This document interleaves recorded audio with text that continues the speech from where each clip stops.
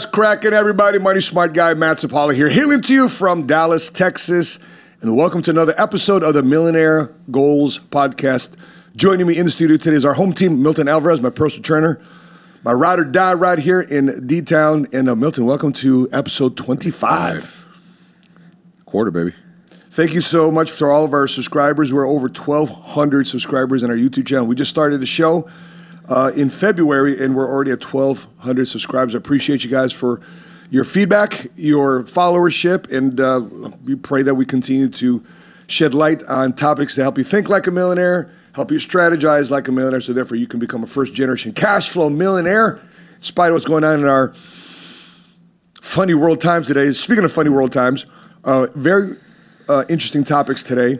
We're going to be talking about what Richard Branson says about useful skills for entrepreneurship, what millennials are dealing with in terms of how come they can't invest in real estate, how churches and families will be different if fathers will play a specific role.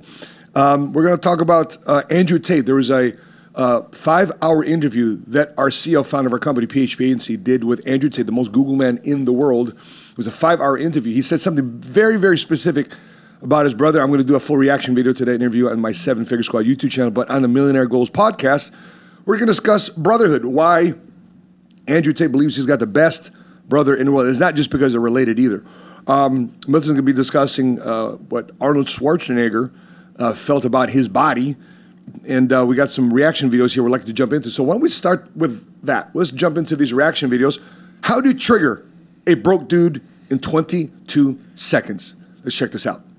Most girls love me because I say, and I totally believe, that if you're the dude and your wife, if she's a good wife and she's outspending your income, it doesn't mean that she needs to stop spending it. That means that you need to make more income. Husbands all over the world were forwarded that by their wives. Yeah. I went from like 9% female followers to 28%. There we go. Because again, I mean, I believe that that's true.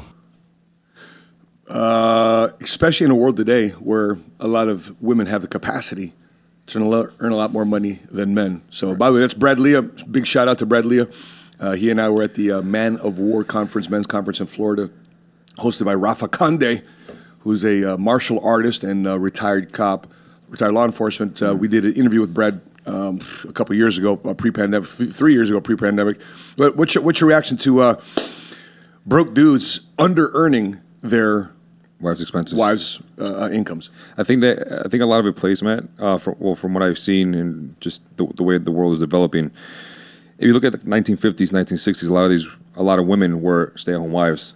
The husbands were the breadwinners. They'd go to work. They come home. Traditional household. Yeah. They stay home. They clean. They cook. They do all the household activity and also raising the children. Yeah. Fast forward to the 2000s. Now there's this movement, which is fantastic. Good for you, ladies. There's this movement where a lot of women now want to step up to the plate. Unfortunately, they were raised by busted men who didn't know how to raise a family, or they were mistreated, or some form of abuse happened in their childhood that put them in a position where now they want to step up, take on a role, be able to take control of their future, or they were in a relationship that ended up messing them up mentally or emotionally. Mm-hmm. So now they have this chip on their shoulder to want to do more for themselves. So now we live in a world where, again, as you say, women have the opportunity to be able to make the same amount, if not more money, than a lot of these men can, especially if they have the skills that they need in order to make it in this corporate world that we do live in. So now, because of that, now the expenses that they have on a day-to-day basis involves a lot more when it comes to makeup, to maintenance, self-care, whether you dress the way you dress to work instead of women in the 1950s, 60s, all they did was stay home, so they literally relied on the husband's salary. Does that take away from a man, though? For a woman to make more money, does that take away from a man? No, not at all. Baby girl, if you're watching this and if you're making more money than me, go ahead, baby. Make more money than me. That's fine with me. I'm going to give you another insight to this topic. I remember I was at a Vault. We were at the Vault conference. Yes. Back in last year, September. Yeah. So do you remember that woman that stood up? She's in her mid-30s. Mm-hmm. And she says, I've been competing with men my entire life. I can make it. I can make it. I can make it. I can make it. And guess what? She's beating all these men making money. Yeah. And then she realizes at 35 years old, 36 years old, she's still single, not married, no kids. Remember when she stood up? Yep. And what did she tell Patrick in the middle of the Vault conference? She goes, I want to be married now. I want to have kids. I want to have that life. So her reality of saying, okay, I'm beating men, boom. Now I want to fit into that traditional role of raising a family. Yeah. So the insight of, okay, cool. I mean, if you're broke, that doesn't mean that just because your wife is out earning you right now doesn't mean that you're broke. So let's say, for example, you're bringing home 50 grand a year, but your wife is bringing home 100,000 a year. Here's my question though. How are you bringing in 100,000? Because there's many different ways. Correct. Women today can make money. It's and usually centered around their bodies, right? OnlyFans. OnlyFans and Instagram. It's selling products, whatever the case may be. But women today have an opportunity to utilize the peak moments of their lives, right? Centered around the vessel that they are. The amazing vessel that they are. But that's only for a temporary type of scenario. So. But a man can ascend. I was broke at one point, but I didn't like it. But then again, I didn't have the additional pressure of having a wife or a girlfriend. Should a man then? So here's the question. So should a man then say, okay, if she's out earning me, do I eventually have to out earn her? I guess to earn some inherent unspoken moral authority and respect and leadership role to my wife or my girlfriend who's making more money than me. So let me ask you, this is more like the in-depth part. What do you consider broke? Let's skip out on the financial aspect. What do you consider broke? So a lot of people can make $60,000 a year, $70,000 a year, pay their bills on time, still have time for luxury, and feel amazing, and still do X amount of leisure things that they can do. And then there's some people who are making $500,000 a year, and they're barely making it by. So in your definition, what do you consider being broke? I consider broke still having to say yes or no to things. At whatever level you're at. So at $50,000 a year broke, right? There's a lot of things I had to say no to. Yeah. At $1 million a year income, there's less things I have to say no to, but I still have to say no to a lot of things. So in my mind, in my brain, I'm still going. I'm still cracking open its potential because I feel like I'm still broke. So there's levels to broke. There's levels to brokenness, and there's also to wealth. But I think though, because Sheena and I are partners, there's certain things that I do and certain things that we do. I mean, we make our money together. Yeah. But we're never looking at each other like this is my money, your money. We don't. That's not. We make our bread together. Of course, I do YouTube. I do other things. I do speaking gigs, and so she's not competing with me on that end. But I just think there's different levels of broke. As a couple in business, is there ever a struggle between the two where you feel like, man, this week or this month I feel and I notice it. I put in about 70% of the work, and my partner, because I know there's a lot of couples out there who are in business together, and sometimes it can be a push and pull on who puts in more work. And then when one of the partners says, yeah, it's our money, you can see the other person looking at it. The person who's mainly putting in the work, look at their partner and say, yeah, sure, honey, it's our money. But in the back of their heads, like, no, I'm the one putting in the work. You're just on the sidelines, and whenever you choose to step in and put in some work, you do it. But in reality, I'm the one driving the entire game. Do you guys ever have that struggle? No. Yeah. No, because it's our business, and there's a lot of different ways that we pull this cart. This is the way we push and pull together. I'm of the mindset where I'm going to do it because it's for the love of the game, the love of the business, for the love of my wife, the love of my family. The last thing I need is a inherent pat in the back saying I did and quantify it like I did 70% of the work. There might be times, however, with that being said, Milton, there's times that I might be done with whatever I got to get done by X amount of time of the day, and I do what I want to do recreationally, right? And so I still see my wife working.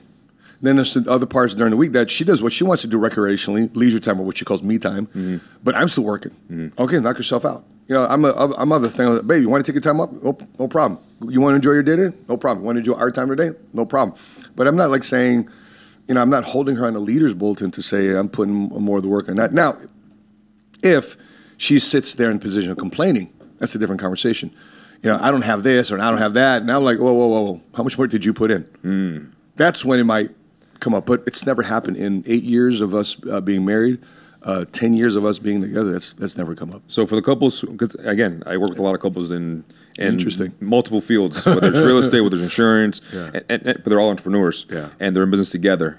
And on some point or some level, one or the other couple, and obviously I can't say names, due to confidentiality, but it always comes up that they feel that a lot of it's unfair. They feel like a lot of that weight's being carried on their shoulders. So how would you suggest for these couples to be able to take inventory, or come up with a plan that they can both be satisfied in specific roles in the business, so they can both feel like they're still putting in the same amount of work because they complement each other? Yeah, you have to manage expectations.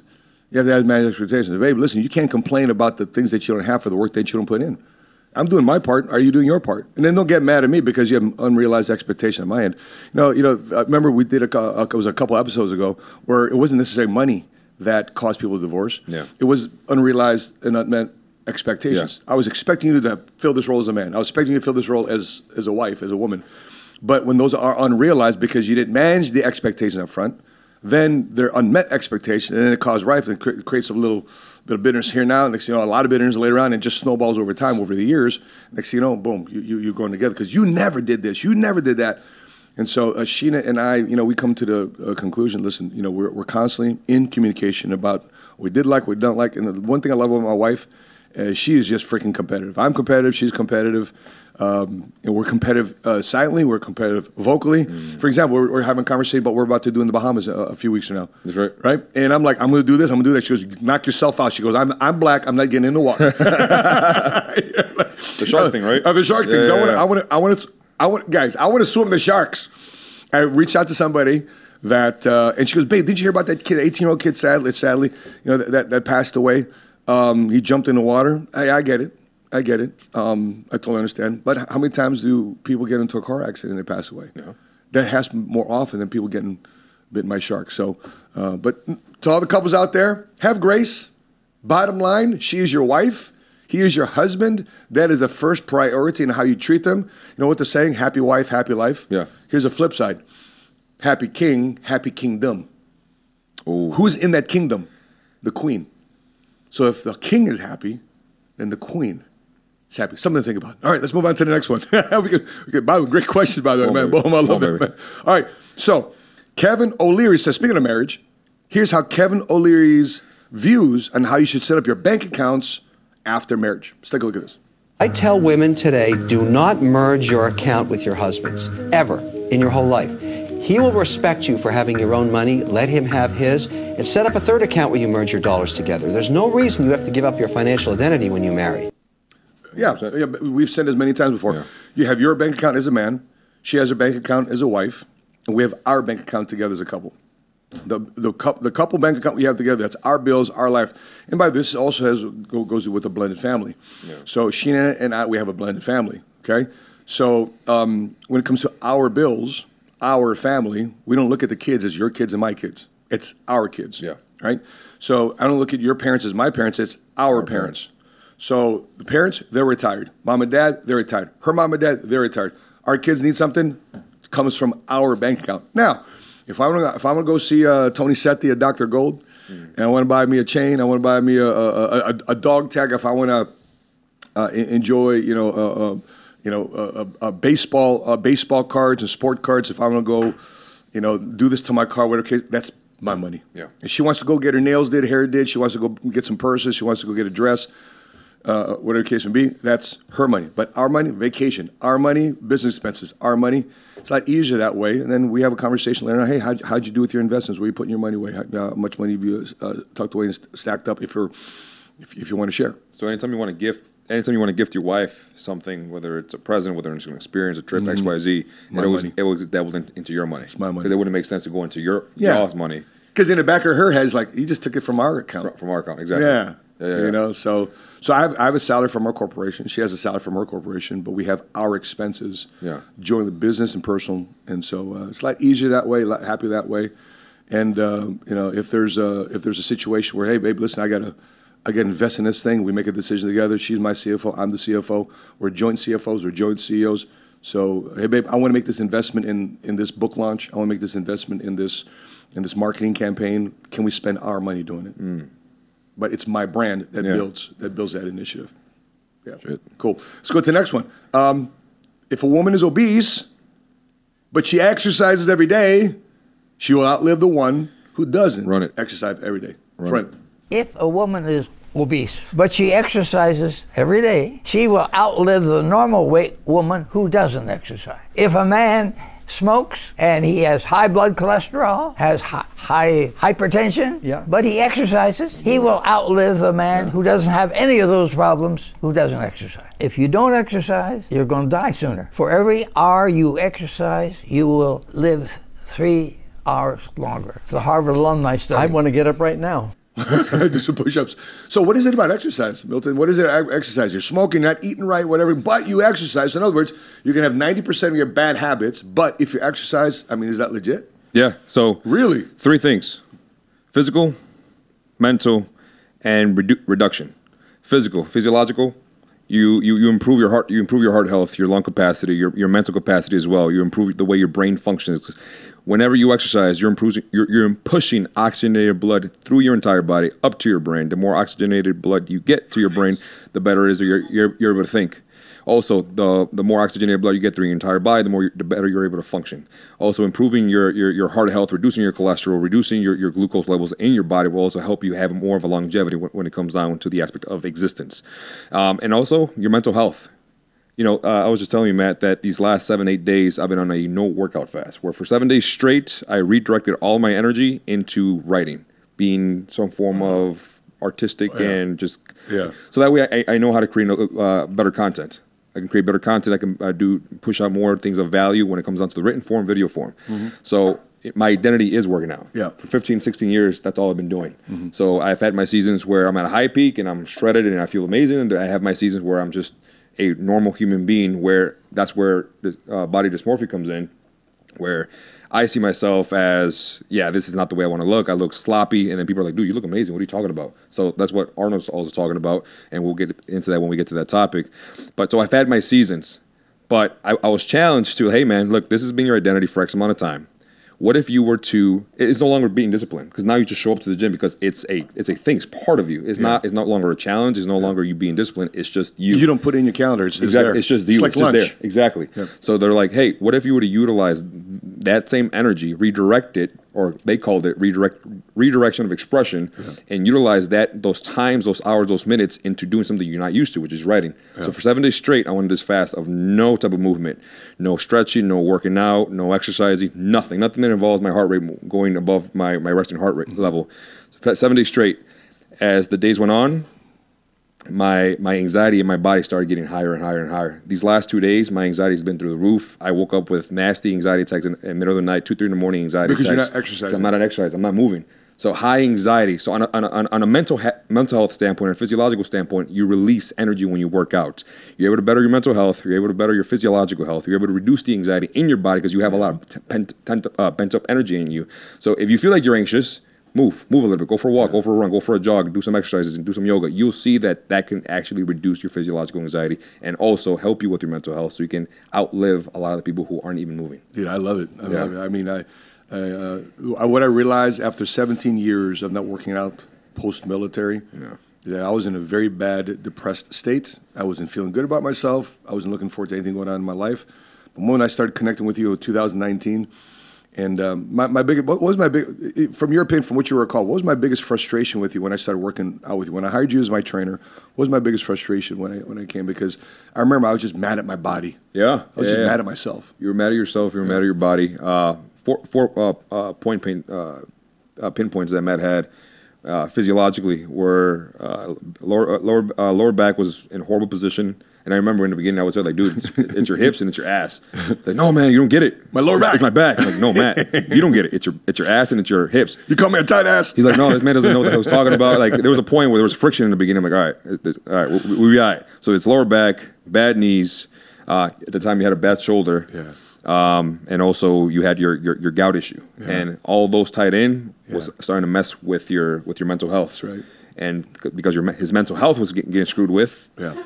The way his influence, his impact, his energy, his drive for a lot of other things could be also impacted by that, which also impacts his business, which also impacts his income. And the moment that this man started investing back into himself and bettering himself and being coachable to the things that he can grow in and healing his body, healing his gout, healing his lower back, his knees, his shoulders, any pain that he had in his body, a lot of things in his life started changing, as well as his energy, his perception, his mental health, his leadership, his influence, his energy, and also your bank account started growing. No, of course. Yeah. You know, one of the things that I'm glad I am off now, because I was taking gout medicine. Yeah. It was a drug called alpurinol.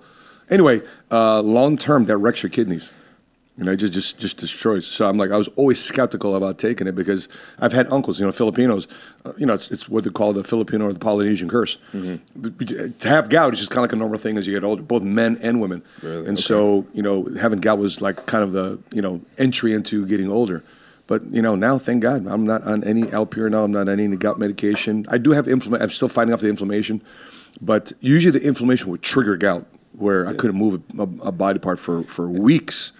Right, and that inflammation comes from external factors that you enjoy doing every now and then. So you're in control of that. Yeah, whiskey and tequila and all that good stuff we were talking about earlier. Okay, cool. Let's move on to the next one. So if you are a remote worker, if you're working from home, be aware that when you're out of sight, you're also out of mind. Let's take a look at this clip. Remote work and hybrid work is the biggest threat to white-collar jobs that we've ever seen, because it's not long before companies are start to go, wait a second, you want to make 120 or 150 to sit at home and work, and I can hire somebody in India for 60 to do it. True. By the way, I don't react very much to the Dave Ramsey show, but apparently that's from the Dave Ramsey show.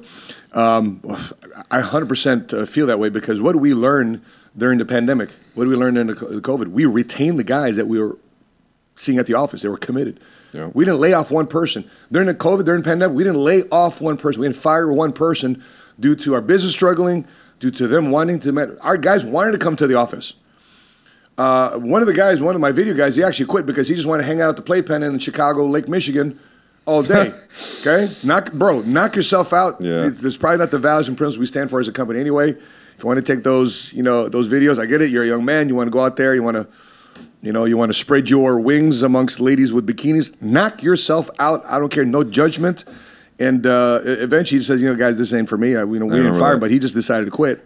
But when you're out of sight, you're out of mind. Just like that's why long distance relationships don't work, especially for the ones that cost you a lot of money. Yep. And you're not getting the productivity. That's my biggest concern when I have remote workers. So if I do have remote workers, here's how I work with remote workers, because we do outsource a lot of our stuff. There's a time where you check in, you check out. I need to make sure that your KPIs, your key performance indicators, your deliverables are done by X amount of deadline per day. In the meantime, knock yourself out. You're free to do what you want to do. But here's what we don't build with remote workers. You know what we don't build? We don't build relationships. We don't build friendships. I don't get to know about your family. I don't get to know. So my inherent retention for people that want to work remote is very, very low. They're easy to replace because there's no relationship there. So the biggest thing, though, if you want to climb corporate America, if you want to play a key role in your company, if you want to grow your business, guess what Goldman Sachs did during the entire pandemic? Every investment banker shut down. Guess what Goldman Sachs continued to do? They went around and kept flying. They flew. They had private jets. I'm going to fly. We're going to raise capital. We're still going to take you public, IPO. We're going to be the investment bank. We're going to help you underwrite this thing. We're going to help you raise the capital. We'll take you public. They kept seeing the people. What do? We kept seeing the people. Here's the thing with PHP. We're the first company to open up Maui when the whole pandemic started to kind of simmer down and people started opening up. We opened up Maui. And guess what? Everybody in Maui said, thank God PHP opened up Maui, because now we can open up our restaurants, our taxi drivers, our activities, our excursions, and everybody around. We brought money into Maui. To this day, we have a relationship with people in Maui. Vegas, a couple years ago, you were with us. We were the first company to open up a big convention when Las Vegas opened up all over again. Yeah. And they're like, thank God you came here. We opened up our hotels, our restaurants, our servers, Uber, everybody around the economic stimulus that we had without government stimulus, like economic entrepreneurial stimulus we had. Because why? Because we're connecting people. And so our job as entrepreneurs is to connect people and make money flow. That's why it's called currency. Money's supposed to flow. If it's just by myself, me, I think a lot of times, even tech companies, they say, listen, we appreciate tech. We created technology to have people work remote, but we just don't like remote workers. What would you say to a lot of these new age entrepreneurs or new age people who are involved in tech, who are involved in content creation, who are involved in that realm, who are pushing for remote because it makes more sense? It buys back their time. They can live off of decent $50,000, $60,000 a year, or maybe even $100,000 a year, and they literally say, dude, I can literally travel to any country that I want. As long as I have Wi-Fi, I can work from there and still make money. Sure. They're selling the dream. But here's who you're competing with. You're competing with somebody that's willing to show up to the office, get there early, stay late, build a relationship. You're competing with that guy. No problem. That's a great job. What did Elon Musk say? Remote workers, we love you. It's great for you to work remotely just for another company. So if Twitter, if these tech companies are valuing relationships because they're missing out on soft skills, there's a white paper out there on Google executives, what they learned from being in person, because being in person creates soft skills. I get that you can tap in and do your job, from remote, but you're missing out on the soft skills. And the soft skills, remember, what has created more CEOs? Is it IQ? Like I have a Harvard MBA, I have a PhD, or is it EQ, emotional intelligence? It's emotional intelligence. Yeah. So emotional intelligence, the human connection, the people, your ride or die. Speaking of ride or die, let's transition to this next clip because our CEO founder did an exclusive interview with the most Googled man in the world, Andrew Tate. Patrick David, Sosnick, they all flew out to Romania. Vinny, they all flew out to Romania because he can't leave his house. He's on house arrest. Mm-hmm. So Andrew Tate opened up. His first interview post being released from prison was the BBC. They screwed that up. Yeah. We did a reaction video to that. Number one video right now on our YouTube channel, Seven Figure Squad. And then the second interview he does is with Patrick David, exclusive interview on his release from prison. We're going to do a full reaction on the Seven Figure Squad, but I want to react to what he said about his brother Tristan, because his younger brother Tristan, by the good-looking guy, I've got something to share after we react to this clip. I want to share with you too, Milton. Yeah. But let's take a look at what Andrew Tate says about having the best brother in the world. Where was he located? What happened to Tristan Tate? Let's take a look at this clip. I genuinely believe I have the best brother in the world, and I'll tell you why. I always knew I had the best brother in the world, but he proved it in jail, and I'll tell you why. My brother was put in jail for being my brother. He hasn't said any videos. He hasn't said anything on the internet. He hasn't said any of the things I've supposedly said. The Matrix isn't attacking him. The BBC doesn't print about him, nothing. Why was Tristan Tate in jail? Because it's Tate Brothers. So they just took him and threw him in a cell. Now what's interesting is, when I got out of jail, so many people near me got heat. Old business partners got heat with the tax. They got hit with like tax paperwork, and they were calling everyone who's ever known me, and ex-girlfriends got heat, and all these people got heat. And some people complained, some people didn't. But some people were like, oh, since you've been in jail, it's been so stressful for me. The media's outside my house. I'm like, stressful for you? I was in jail. What do you want me to do? And people were complaining at me. And as these people started to complain, I sat there, I said to Tristan, you got thrown in jail purely for being my brother. And never for a fraction of a second did you even moan. Not even for a fraction of a second did he say, oh, they only put me here because of you. Why am I here? I'm innocent. This has nothing to do with me. Nothing. In fact, he said the absolute opposite. He said, I am so glad I went to jail with you. I would be furious if they sent you here by yourself. If they're going to lock you up, they better lock me up. And there was a time, about 2 months in, because there's less media pressure on Tristan, they were talking about releasing Tristan first. And he was saying, no, I won't leave without Andrew. Going down with the ship. I won't leave unless my brother leaves. Wow. I won't leave. And he was telling the guards, I won't leave. Keep me here. I'm not leaving. And they said, the judge says you have to leave, you have to leave. He goes, then I will stand outside the gate. I will sleep outside. I ain't leaving this jail. And our lawyer said, well, we can make an appeal to just release you because there's less media scrutiny around you. And Tristan's like, no, Andrew's in jail, I'm in jail. Refused to leave. He was adamant he had to stay. That's a brother for me. Think about that, bro. Was that a remote brother, or was that an in-person brother? Yeah. Bro, I'll just visit you. I'll just go, put my hand on the glass. And they don't. And some don't. They just say they do. Yeah. Yeah. Right? Some people, right, Milton? Some people said, you said on this podcast, some friends are my friends remotely, and some friends come down to Dallas to visit me. One person. I figured out who my real friends are.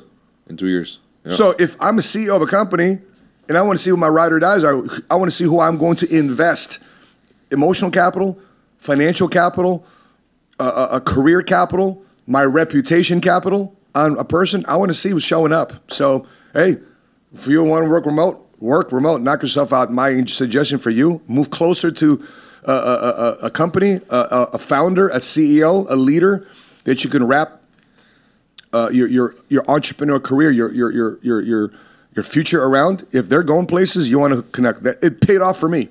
It paid off for me seeing that in PBD, who I consider a once-in-a-generation type of CEO. I think right now the next CEO like PBD is just being born today. I don't think for the next 30 years there's going to be another CEO like PBD. And so when you find that type of person, when you find that type of company that wants to make an impact, it's just if it's just about bottom line money, me, myself, and I selfishly, not Microsoft, work remote. But if you want to grow and create opportunities for your children, people you love and care about around you, long term, Not wanting to be around people. So let me ask you a question. As an entrepreneur, and you've been doing this for X amount of time, how do you weave out people that you can and cannot trust around you and your business and your family? Because there's certain people who walk into your business, walk into your circle, who become opportunists, who are just with you or around you for the clout, for the attention, for the opportunity of, I wonder if he'll help me. I wonder if he'll lift me up. I wonder if he'll, give me money or whatever. You want me to give some secrets? How do you, how do you weave those people out of your life? We got to go through some stress. Right? Look what the Tate brothers just went through. I got to go through some pressure with you. We got to go through some uncomfortable situations together, and it's going to cost you money on your own. It's going to cost you effort on your own. Listen, as much as people think, hey, Matt is PBD's right-hand guy, Patrick's never paid our rent. I've never asked Patrick for anything. I never asked him for money. I never asked him to invest in anything. I never asked him to put. I'll just ask him, hey, PBD, what's the opportunity for us to get closer and align together with you, and how do we get to become the number one power couple inside the company? How we get the most influence to create the decisions of the future PHP agency post PBD era, and create this entrepreneurial country called PHP to 500,000 licensed agents. I've never asked him for money. If anything, he's put a contest together. If you want this money, come get it. By the way, salute to Rodolfo and Ceci Vargas. They just got a $100,000 bonus. They just had a kid 3 weeks ago. Yeah, they got a $100,000 bonus. Patrick didn't give it to him. So listen, if you want this, here's their requirements to hit it. Yeah. And they hit it, right? We're following right behind them, but we don't get the next best prize. The second best prize is $50K. But good job to Rodolfo and Ceci Vargas. And what a great birthday, new baby present to Felipe, which is $100,000. Yeah. See, his college is paid for based on what they did in 2023, right? And so, great question, bro. Let's move. Speaking of entrepreneurial success, according to Richard Branson, you cannot achieve success in your endeavors. It's very difficult to have success in what you're doing entrepreneurially.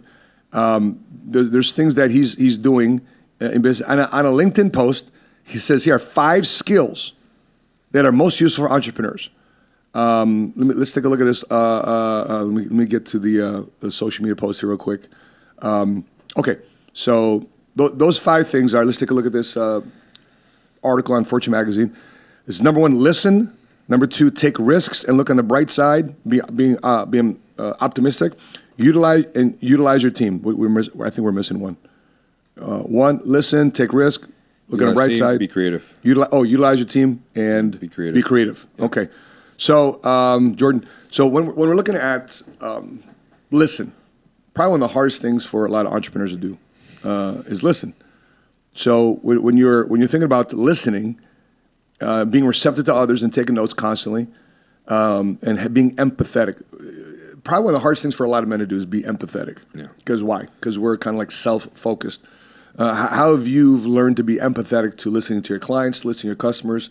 And, listen, guys, if you don't know this about Milton, people around the country are throwing him money just for him to consult in their business, in their finances, in their diet. I applaud you for your success, bro. So how are you being empathetic with people? Well, first and foremost for me, man, it's a 2-part thing for me. Number 1, it goes based off of my values, my principles, and where I stand strong in, which is my faith, God. I as corny as it sounds, getting to know the idea of who Jesus is, how Jesus did, and what everything Jesus did in the time that Jesus was on earth and the way he walked with his disciples. I try to run with those values and principles on empathy, on grace, on mercy, on love, and how to give a listening ear to people. So that's my main drive, being able to understand people, meet them right where they're at. Because at the end of the day, man, we're not robots. Yeah. We're not robots. We don't have all the answers. We don't know everything in this world. And every single human being in this world does need a little bit of grace and guidance in every realm that you may be in. But from a business standpoint, something that's going to add value to your business and something that's definitely added value to my business, which is that day we went to the Cowboys Fair and I showed you what they sent me, how much they sent me just for an hour of time. That's because of these 2 things that will add value to your business, whether it's product or service-based business. Is number 1, becoming a problem solver. If there's a problem on a grand scale, figure out on how your product or service, or you yourself being the service or the product, can solve that greater issue for that person or for that demographic that you're trying to aim for. And number 2 is being able to over-deliver and under-promise. Being able to over-deliver on anything that you say you're going to do, being able to keep your word at all costs, at all times, and being able to execute and show up for people, even though a lot of people don't show up for them. Be that person that shows up for them. Be that person that's going to keep their word at all costs, at all times, even if it means sacrificing a little bit of your time and a little bit of your leisure time or your comfort. When you're able to do that, you're going to gain people's trust. You're going to gain people to be able to say, hey, Milton, this is what's going on. In the world that I live in, the world that I work in, I'm surrounded by 90% of my clientele are entrepreneurs. Only about 30% of them are PHP people. When I first started my business, it was like 90% PHP and only a small percentage that wasn't PHP. Right now where I'm at, only about 30% of my clientele base is PHP. Everyone else, it's outside of PHP. And they're like, what is PHP? Oh, let me show you, right? And because of that, a lot of these people have the ideology, and I think you guys have used this, don't be your upline's headache, be their Tylenol or something along those lines, where it's really hard for you to be in business and be able to communicate and be able to talk and be able to find someone to vent to.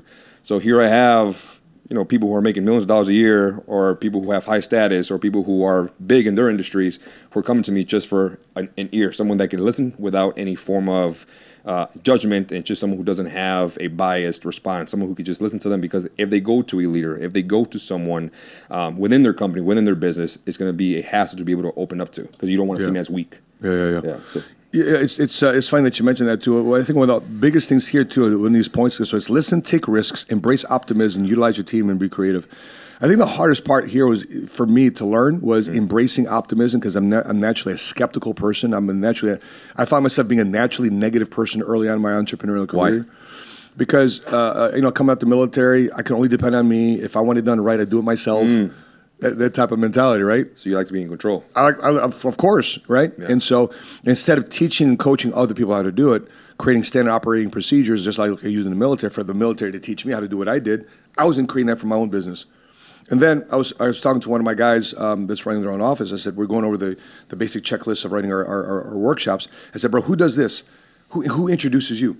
Well, I introduce me. Bro, you can't introduce you at your workshop. You got to have an MC. You got to have the host. Because you can't talk about how great you are. It's just to work that dynamic. So how come you haven't given that role to somebody else? Because I just don't trust. Okay, you got to build up that person, which goes into utilizing your team. So your team members, one thing I loved about the Marine Corps, they had something called developing small unit leadership, meaning that I can make decisions at a small unit, 3-man team, 4-man team, 8-man team, even though I don't have the approval of so basically we have rules of engagement. As long as I operate inside the rules of engagement, boom, I can still make my decision as a leader. I don't have to ask for somebody if I can do something. Levels of hierarchy. Sure. Yeah. Right? But I don't have to wait for somebody. If I'm operating the rules of engagement, I don't need your approval to say I can do this or not. Yeah. I'm still operating under the rules of engagement, right? So back to managing expectations. So through that process, I screwed up. But through those screw-ups, guess what I learned? Through those failures, guess what I learned? The right way to do things. Yeah. To have the optimal outcome that we're looking for. So, guys, Richard Branson, if you guys didn't know this, he's the billionaire founder of Virgin. And, did you ever take a Virgin flight? Any of his Virgin airplanes? So, it's Alaska Airlines now. They sold it to Alaska Airlines. But it was the coolest airline to ever fly, man. Really? You go in there, it's like a club. Lights, purple, pink, blue. They got some hype music, right? And the flight says, welcome aboard, how you doing? Minus giving you a drink. And then you had room. The airline had room, but now Alaska Airlines bought them out. But you got to salute to Richard Branson. He's amassed a $5 billion fortune. He said during COVID that I almost lost half of it because he launched a rocket ship. Elon Musk had it. Jeff Bezos had it, and Sir Richard Branson was launching a Virgin space flight. Well, that folded. During COVID. So even through that failure, he sold off all the assets and recoup some of his money. But even through that failure, he says, I have a lot of success still. So back to embracing optimism. So move on to the next topic. Millennials are having a tougher time finding a home and investing in real estate. And it may not be to economic conditions. It's baby boomers. They're competing with baby boomers. So let's take a look at this article here. Okay, popped it up. Here you go. So boomers are pushing millennials out of the housing market as they hit the road for retirement. So, naturally speaking, who has more money? Boomers or older baby boomers in the 50s and 60s, or millennials in their late 20s, you would 30s? Think the boomers have more money. Of course. Yes. And because bless you, and because they have more money, they are right here. So according to BofA, notice the older generation holds 8 times more wealth, as they should, 73 trillion compared to around 9 trillion to the millennial demographic. Millennials own around 84 cents for every $1 owned by baby boomers at the same age. At the same age, okay? At the same age. So in the current environment of high home prices and interest rates, baby boomers are better equipped financially for home purchasing. Guess who has better credit scores? Baby boomers or millennials? So the baby boomers have better credit scores, right? So why are your friends contributing why are your parents' friends are outbidding you for your starter house? Much of the baby boomer generation is already held in housing equity. So they're doing cash out loans, equity loans to end up buying more real estate so they can be leveraged for new homes. So you have a home, you got a condo. How's the housing situation here for you in Dallas? You got property. What are you seeing here in Dallas in terms of wealth building through real estate, home equity? The cost for me in Illinois, it's costing me around $1,100 a month to be able to pay off the rent that I have one of my friends living in currently right now. That same amount here in Dallas would give me a nice 3-4 bedroom home in a decent area, not the best, but a decent area. But I was actually looking into a house here in Frisco. I think I was telling you lease to own type of household. It's my favorite way to go about buying a house. Lease to own. Yeah. Why is that? Because number one, you don't need as hefty as a down payment. Okay. So for example, if you're buying a $500,000 house, you need a 20% down payment. It's $100,000. Yeah. But if you give a seller saying, hey, listen, if I give you a $10,000, $15,000, and I lease to own this property from you, I will take it as a more serious renter because eventually, in my mind, I'm going to own this. Own it. And so if you're looking for people that can put down $100,000 down payment versus people just simply looking to rent, you put yourself right in the middle. So you're an elevated renter, but a almost down payment home buyer. So the owner is going to look at you a little different than somebody just trying to rent a house. They know they're going to take care of the house because if you don't, you renege on the contract, guess what they get to keep? You're bigger than normal security deposit for the house. Right.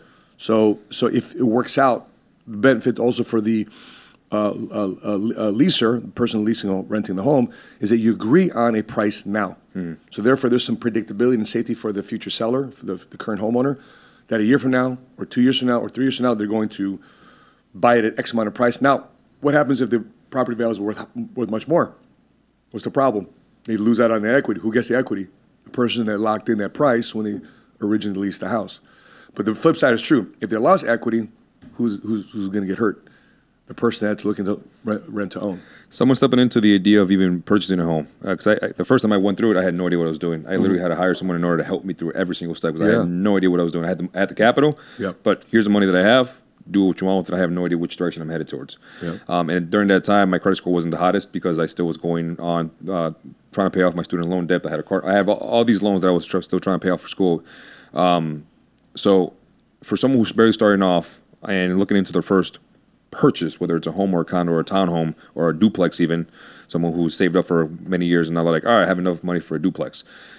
What would be maybe like 3 things that you would say that they need to have in check in order for them to be able to take that step forward to buy their first property? Yeah, first of all, it's credit. Yeah. Because especially with, for example, today at 2 o'clock, 3 o'clock, the Federal Reserve is going to announce whether or not they're going to raise the interest rates. Yeah. So if they do raise the interest rates today, it'll be the 10th time in 18 months they've raised the interest rates. So the way to mitigate or reduce your interest rate is to have better credit, right? So you got to have credit. Make sure your utilization is below 30%, making sure that you're current on all your payments. So those are some basic things you want to make sure. That's number one. Number two is that you show rental history to a potential seller, because even if they don't want to sell you, the option to buy a contract is say, hey, listen, I've been renting this apartment, I've been renting this condo, I've been selling. So for example, when we came down here to Dallas, I showed the commercial real estate agents that we have a 10-year history of renting office space with never being late. So we have a great history, and we got referral letters, etc. So therefore, I'm in the eyes of the the landlord, would look like a better buyer. The third thing is, it's one thing to get the place, but it's another thing to furnish it. So you want to make it your house, right? You don't want to go in there and next thing you know, you still got a bunch of boxes there. 6 months from now, you're still sleeping on the floor. An air mattress. Air mattress. So those would be the 3 things that I would say to get yourself ready for buying a home. But by the way, I love the best thing about buying a home is that it's yours. Yeah. don't have to ask anybody for anything. If I want to build here, if I want to do that, if I want to knock down this wall, if I want to paint this wall here, I want to put this painting here, it's yours. Now, here's the flip side. A couple days ago, on Sunday, was it nasty hail? Yeah. Right? These years, I was like, I thought someone was banging on the windows. Bro, it's freaking hail. But something breaks down, you better have insurance. You better have the cash or the Homeowners insurance. or the or the deductible. Okay. For you to pay for it. Yeah. So let's move on to this next topic. So, how different would your family life look like if you had men going back to church? So, according to this article, absent fathers cause a collapse in marriage. And the major reason is lack of faith, lack of spiritual guidance. Mm-hmm. So let's take a look at this article here. I'm not sure if I have it up. Okay, cool. So, come on up. There it goes. Absent fathers collapse in marriage. Major reasons why Christianity is declining in the United States. A new study on faith and relationships suggests that absent fathers and collapsed marriages might be two of the biggest explanations why Christianity is declining in the United States. You know, this whole month, the whole month. Listen, my family, we're part of the LGBT community, right? I got family members that are part of LGBTQ, direct people that we directly love and care about, that we share the same DNA, Jordan. We share the same DNA, we share the same family, we share the same Thanksgiving, holidays, et cetera, et cetera. Mm-hmm. And listen, there is no judgment on who you decide to love and who you decide to do, because we're not the ultimate judge. You know, God in heaven is the ultimate judge for the faith that we believe in. And it's up to that individual person, our family, to get right with the Lord. But it's not for us to make them feel bad along the way. Sure, we'll call them out. Sure, we'll give them our opinions when they ask for it. But along the way, guess what we do? We still love on them. Yep. We still encourage them. We still include them. But the biggest problem right now that we'll react to it in a later video, but if you watch that video with Andrew Tate, he says this: it's amazing how a country that was built on God, on Christian, Judeo-Christian values, has this country more empathetic to Muslims, but they radicalize Christians.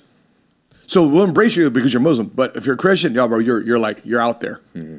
It's so weird, because it's so weird how in the United States, if you say something that to stand by your Christian faith and values, you're called out as an extremist. But if you love Muslim, you're okay. You're part of the cool crowd. Yeah. But yet this is a Christian nation built on godly values and principles, they're Judeo-Christian values, and even Christians itself in our own country are being held this way. And a large part of this is due to absent fathers standing up for righteousness, standing up for the values and principles which this country was created. Yeah. And because there's less, Chris, think about this real quick. Why do you think there's such an attack on our kids? Because the LGBT community cannot do what? They cannot create their own children. So if they can't create their own children, guess what they're going to do? They're going to come after our children. Mm. So in other words, let's do the flip side. Okay, let's do the flip side. What happens if they can take out the children and the fathers from going to church? Eventually what? They're going to flip to another way. It's all this whole seesawing of power and control and taking away. And listen, in the darkest days, we will be persecuted.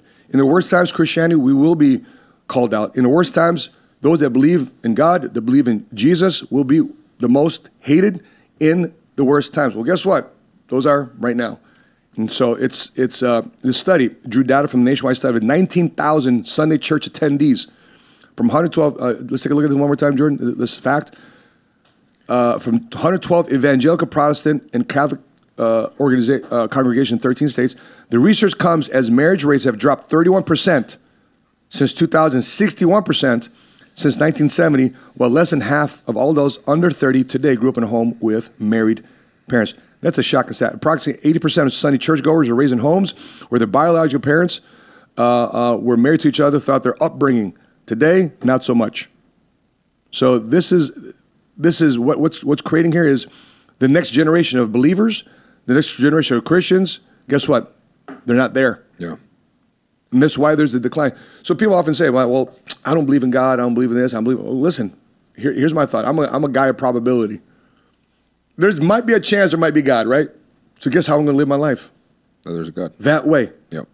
So the reason for the decline in faith is unpacked in a study that the absence of a married home where dad is warmly engaged in the life of his child is a cause of the fire that is a source of the reason less and less people believe. So My message to men, if you're watching this, if you want to have a family, if you want to have children that honor you and respect you, they got to be raised around the right values and principles of, in my opinion, of the set of values and principles and methodologies and virtues that have stood the test of human history. In my opinion, it's right here. Jordan asked, hey, Matt, you want your Bible out? Yeah, of course. This is the Bible. 6,000 years of human history of the nastiest things that happen between human beings. And this, to me, has become an instruction manual. And believe it or not, right in the middle of it is Proverbs and Ecclesiastes. If you want to read Proverbs and Ecclesiastes, was written by King Solomon, who's the wisest and richest king who ever lived, talks to you about money, about wealth, of possessions, of entrepreneurship, of prosperity. Yes, it's all in the Bible. So if you want to live a happier life, you want less stress in life, one thing I told myself at 30 years old, I said, God, I tried it my way for 20 plus years, and I screwed it up. Bankrupt, divorced, family court, you name it. Let me try it your way. Now, I'm not going to say that I'm going to completely 100% dive into it, but listen, what I'm doing right now is not working. Let me try it your way. 19 years later, I can't tell you how much my life has radically changed for the better because I decided to follow values, principles, and virtues that has stood the test of human history. Before we move to the next topic, bro, what's your thoughts on this? So this movement that's been going on, lack of fathers standing up and going to church and taking their families to church. Yeah, no, that movement started happening very heavily during the time that I actually gave my life to Christ in 2011. I was actually attending a church during that time that were very, we were very, very heavy on the progressive movement, and the woke culture was starting to seek into that church. And you know, if you weren't with them, then you were against them 100%. And I think that really rubbed off in a very negative way when it came down to people actually staying within the church walls, and pushed a lot of the men who had their values and traditions aligned to what the Word of God spoke on. So that started pushing a lot of people out, and you know, a lot of people who didn't want to be judged, didn't feel, you know, the need to follow certain beliefs aligned to what the Word of God says. A lot of those people started coming in. The point I'm trying to make here, because I know we're short on time, is this movement's been going on for quite some time now. It didn't just start 2-3 years ago where it started booming on Instagram, to TikTok, and on YouTube. It started happening about 15-20 years ago, and it's been growing and growing and growing and growing. And again, like Matt says, the LGBT community exists in both of our families. And if you want to be able to lead a family with good direction, righteousness, and godliness, first you as a man need to be able to step foot into the roots of what the Word of God says, and set your ground very, very strong. And here's the thing: I'm not a fan of religion. Personally, I'm not a fan of religion. I'm not a fan of what religion has done to people. Because there's a lot of corruption in the church. But religion is a great way to control people. 100%. I've seen people, I can only do things if my pastor tells me to do it. I can only do things if my prophet tells me to do it. Bro, it's between you and God, man. Yes. So with that mindset is being able to get closer to God, praying to God. You have direct connection. You have that direct correlation with God. If you're connected, you are able to get the answers that you need. Prayer, fasting, and connecting to the Word of God. Find yourself a community church that there's a lot of men in there who have similar principles aligned to what you want and what direction you're trying to head to with your family. You can't do this by yourself. We need an army in order to be able to rise up against certain movements and certain belief systems that are actually causing riots right now in our households, in our mind, in our head spaces, and in our livelihoods. So definitely plug in somewhere that you can definitely find solutions for your problems. Well, guys, as we wrap stuff up, we're very interesting times where oftentimes people think that it's all despair, no hope, but that's where you tap into your faith. Because two things you can feed. You can either feed into despair and fears, or you can tap into your faith and optimism. And that's the energy we choose. Last night we had a workshop at our office, man, and half the workshop there was very negative what's going on in America today. Very negative about America, we deserve this, and we're entitled to this, blah, blah, blah, blah, blah. And the weird part is, half the people that were at our workshop said the opposite. Said, bro, we're not owed anything, but we have the opportunity to control our destiny by taking advantage of the best tenets of capitalism, the best practices of what works. So in other words, half the audience I was with last night was skeptical and nasty and negative, and it strengthened and emboldened the other half of the audience, which was optimistic and encouraging and wanting to do better for their families. So those are your two choices. You can be negative or you can be positive. You can choose your fear or your faith.